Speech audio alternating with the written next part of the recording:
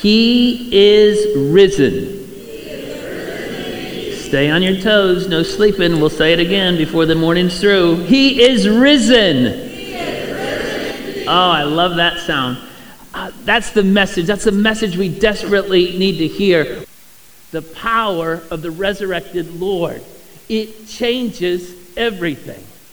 I love how Jesus said it in Revelation chapter 1. He said, I am the living one.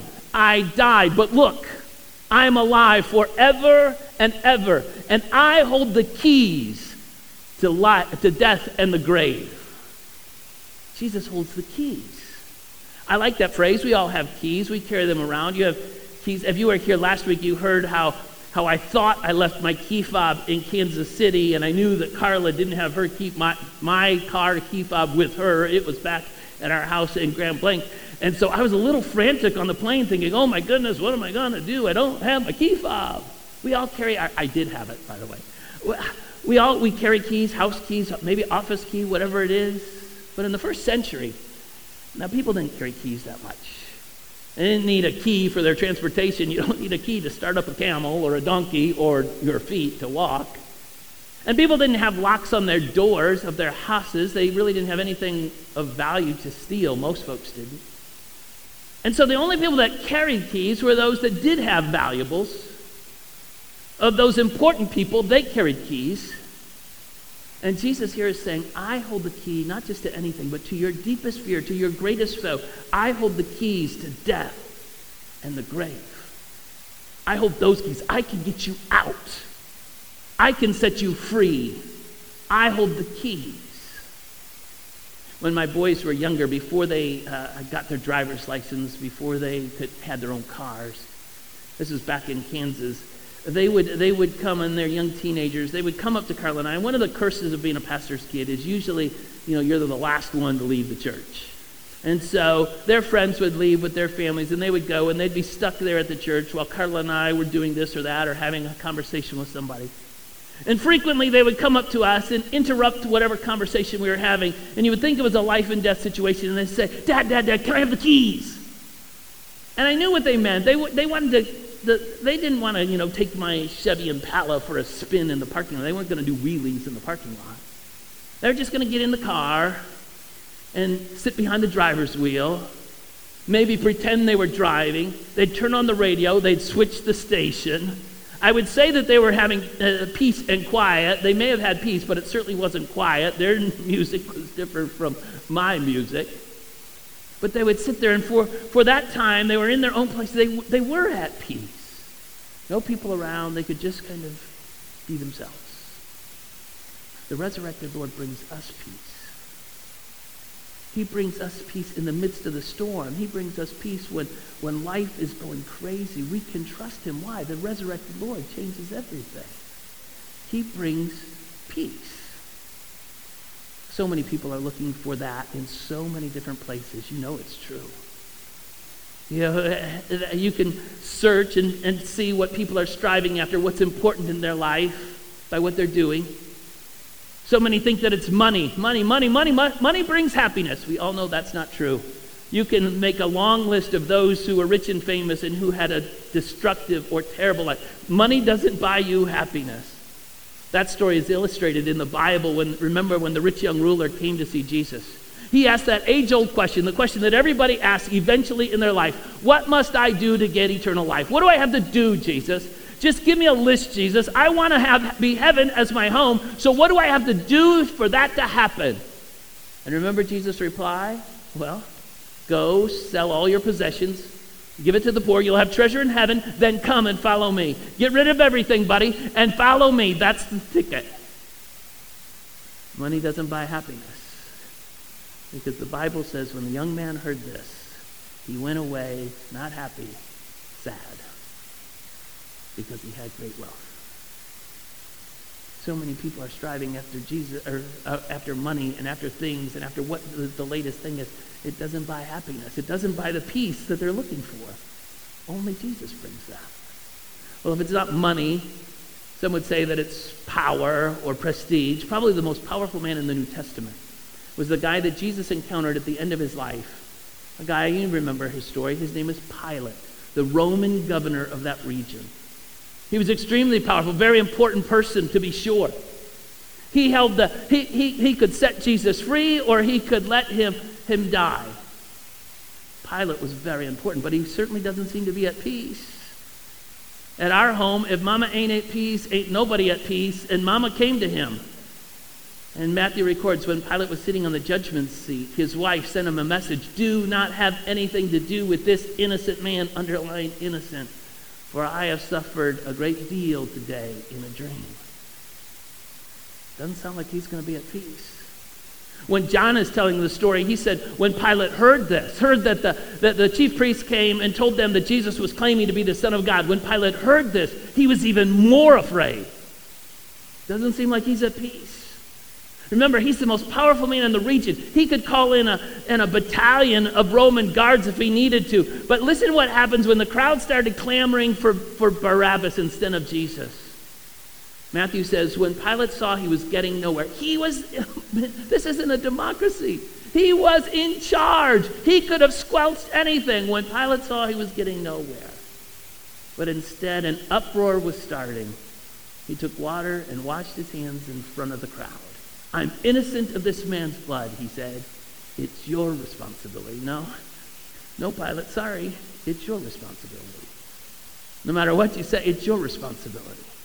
You think he was at peace? The most powerful man in the region, was he at peace? You think he slept well that night? I don't know what Mrs. Pilate's dream was, but can you imagine the conversation around the dinner table that night? You did what? After I told you he was an innocent man, you did what? After those religious leaders came in and said he was the Son of God, you did what? I thought I married the Roman governor of this entire region. You could do whatever you want to do. I didn't know I married, little mousy man who couldn't even stand up to a little teeny crowd. Are you kidding me? You did what? I don't think he slept well that night, and I think he might have slept on the couch that night. Power, it doesn't bring peace. Trying to wash your hands of Jesus doesn't bring peace. I know a lot of people who've tried to wash their hands of Jesus. Maybe they were hurt in the church. Maybe something happened. And so they've just kind of given up on Jesus and given up on his church. Listen, the church is made up of imperfect people, starting with me, including you. The church is made up of imperfect people. Don't give up on the church of Jesus Christ. Don't give up on the people of God. I've known so many people, and so often what happens is they're trying to wash, away Jesus from their life, and they'll post on social media how they love doing this on Sunday morning instead of going to church, and they love doing that, and it seems like they're trying to convince themselves.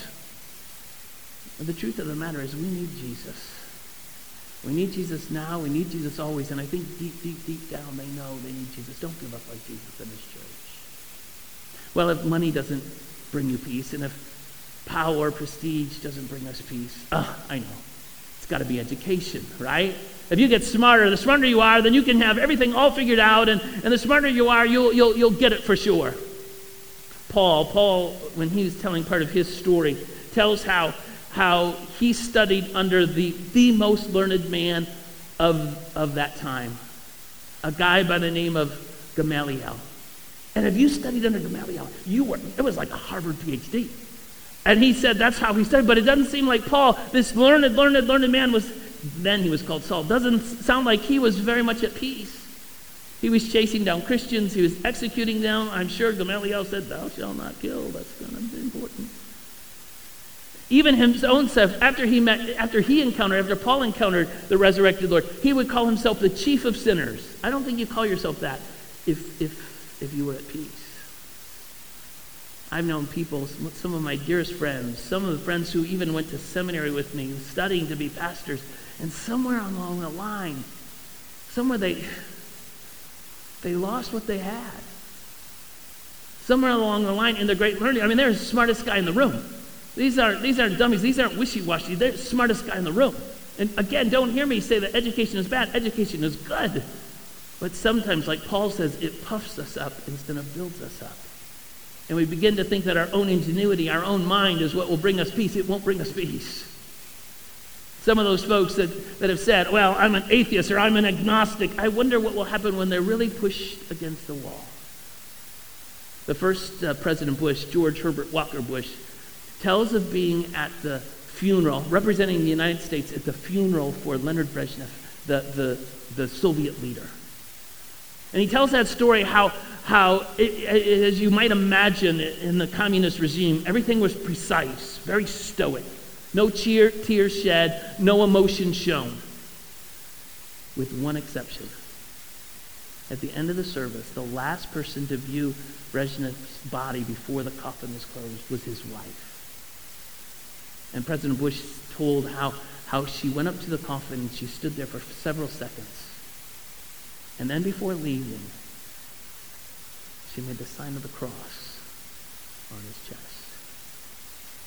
In the moment of her greatest need, she didn't go to Karl Marx, not Lenin, not Khrushchev. No, she went to that Nazarene carpenter who lived 2,000 years earlier, who dared to proclaim, "Don't let your hearts be troubled. Trust in God. Trust also in me." It was Jesus. Well, if money doesn't bring you peace, and if power, prestige, influence doesn't bring you peace, and if education and your own ingenuity doesn't bring you peace, oh, I know, preacher. We're in church. It's Easter. It's gotta be religion. Religion will do it. That's what you're preaching. I gotta. The most religious people in the New Testament were the Pharisees. And if you know anything at all about your New Testament, you know that the Pharisees and Jesus often butted heads. In fact, Matthew devotes an entire chapter to their disagreements, Matthew 23. And in that chapter, Jesus is talking to the crowd and he says, they don't practice what they teach. They crush people with unbearable religious demands, with never lifting a finger to ease the burden. Everything they do is for show. You know anybody like that? I know a few. It isn't religion. And you read your New Testament and you start looking at the Pharisees. They never seem to be very happy. They're always, in an uproar. They're cranky, they're mean, they're boastful, they're prideful, they're jealous. They're always after Jesus. They're teaming up with their sworn enemies, the Herodians, all because they hate Jesus. They sure don't seem like they're at peace. Listen, religion doesn't do it. Going through the motions doesn't cut it. We need the resurrected Lord deep, deep, deep in our hearts and souls. That's what we need. We need to experience the power of an encounter with the resurrected Lord that's available to each and every one of us. The greatest news the universe has ever had. Jesus Christ is alive. He is risen. I thought I'd catch you that time. Thank you. Thank God it's Sunday. That's what this is all about. Jesus changes everything. It's not religion. It's not money. It's not education and our own ingenuity. It's not power and prestige. No, what brings us peace? It's Jesus. Only Jesus. And in this year, which has been so incredibly difficult, more than ever, we need Jesus, the resurrected Lord. This past Thursday, I officiated a funeral. And for only the third time in my 30 years of pastoring, I had more than one casket at the funeral. There were two. For a husband and wife, Jerry and Audrey Simmons. They had 17 days earlier from their passing had gone into the hospital with COVID, both of them. And in fact, Jerry and Audrey and their daughter Beth went into the hospital. There were others that also had COVID. Everyone got better except Jerry and Audrey. And they kept getting worse. And as you know, you've heard these stories of families. They can't go into the hospital in the COVID unit. Their loved one, when you desperately want to be by their side, you can't be by their side. Under normal circumstances, back in the day, if they had their tonsils out, you'd be there, handing them popsicles. You'd be doing everything. And now when they needed them the most, the best they got was some FaceTime occasionally. That doesn't cut it. Well, 2 Thursdays ago, the Thursday before Maundy Thursday, I was having lunch, actually, with Dr. Anthony, and I got a text from Beth. She had been keeping me updated on her parents' condition. And she sent me a text, said they've called in the family. Can you come up to the hospital? And so I said sure, and I left where we were eating, and I went as fast as I could up to Genesis. I met with the family, and what they were planning on doing, Jerry and Audrey were in separate rooms. And the plan was they were going to bring them both into the same room. And they were going to unhook the machines, the ventilators. And then they were going to allow their 4 kids, Beth and her 3 brothers, to go into the room. And I was going to go too. So that's what we did. We had to put on, gloves and gowns and double mask. And if you didn't wear glasses, you had to put on goggles. And we walked into this room. I've known this family for years. And Jerry and Audrey were good people. They loved Jesus. And when we walked in the room, it was very, very obvious that they didn't have long for this old world. That it wasn't gonna take long since those machines were off for them to stop breathing. And then first Audrey went, maybe within the hour, both Audrey and then about 10, 15 minutes later, Jerry stopped breathing. And while we're in that room, Beth got down by her mom's ear. Beth has a great singing voice. She's sung at plenty of funerals that I have officiated at. In fact, I've teased her. She sang one song, Serenaded by Angels, and I hate that song. And everybody would always request it. Oh, Beth, when I die, if you sing that, I'm going to get out of the grave. And she got down by her mom's ear. I think it's a song by the Tallies. And she started singing, He is here. Hallelujah. He is here. Amen. I'm a boo-hooer. I can cry at a good cartoon if you really put it up to me. And I'm blubbering, I'm trying to read some scripture and pray, and we're gathered around them. It was a little surreal, to be quite honest. And it was tough. It was so tough to see their parents hand in hand going into heaven. And then this past Thursday, we had the service. 2 caskets, 2 hearses, 2 graves at the cemetery. And in that service for their folks, I read a passage of scripture from 1 Thessalonians. And it's a passage I think that, and that's why I tell that whole story, just so I can get to this passage, because that was a passage I think it was important for the Simmons family, but it's a passage that's so vitally important for us in the year that we've had. Paul writes to those dear Christians, my dear brothers and sisters, we want you to know what will happen to believers who have died, Jerry and Audrey. We want you to know. We want you to get it deep in your heart. We want you to know what will happen. We will not grieve like people who have no hope. This is not the end of the story. That's what Paul is saying. This is not the end. For since we believe that Jesus died, thank God for Friday. And was raised to life, thank God it's Sunday. We also believe that when Jesus returns, and Jesus will return, don't know when he's coming, God will bring back with him the believers who have died. That's what Paul is saying. We don't grieve like people that have no hope. Why? Because Jesus is alive. He is risen. Indeed, he is. In this year, we're 24/7. We've been hearing about death, death, death, death. I want you to know that Jesus is alive. He conquered death. He holds the keys to death and the grave. We can trust in him. What does that mean? What does that practically mean? I'll tell you what it means. It means you're going to see your mom and dad again one day. That's what that means. It means Dennis is going to see his son Mark and his mom, who just recently passed away. That's not the end of the story. It means Diane's going to see her husband Charles, who just passed away about almost 2 years ago. He's going to be waiting. I don't know if they have bagpipes in heaven, but he's going to be there, and if they do, you'll hear him. It's going to mean that Michelle's going to see Eric again one day. Her husband passed away about a year ago. Norm, in the back of the room, it means you're going to see Roberta one day. We're going to see this. You're going to see Helen Jack. Passed away 15 years ago. That's not the end of the story.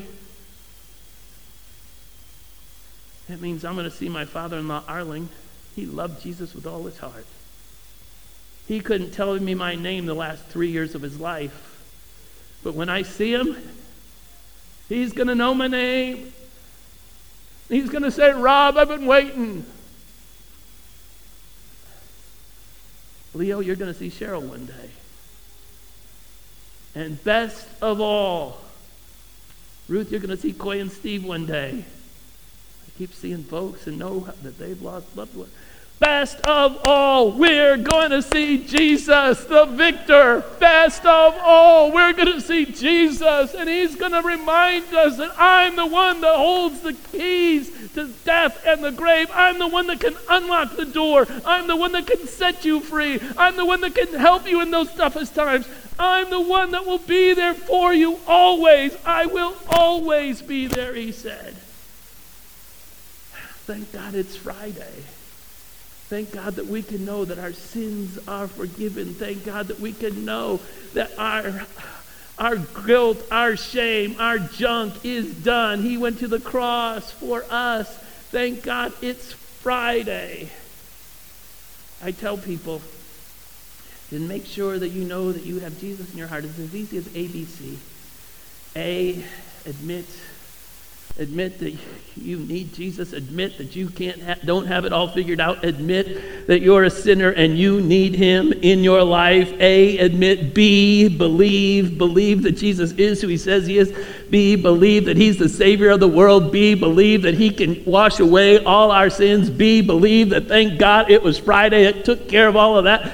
B, believe. And C, commit your life to him. It's as simple as that. It's just, that rich guy's question, what do I have to do to have eternal life? Follow Jesus. Follow the one that has the keys. It's as simple as that.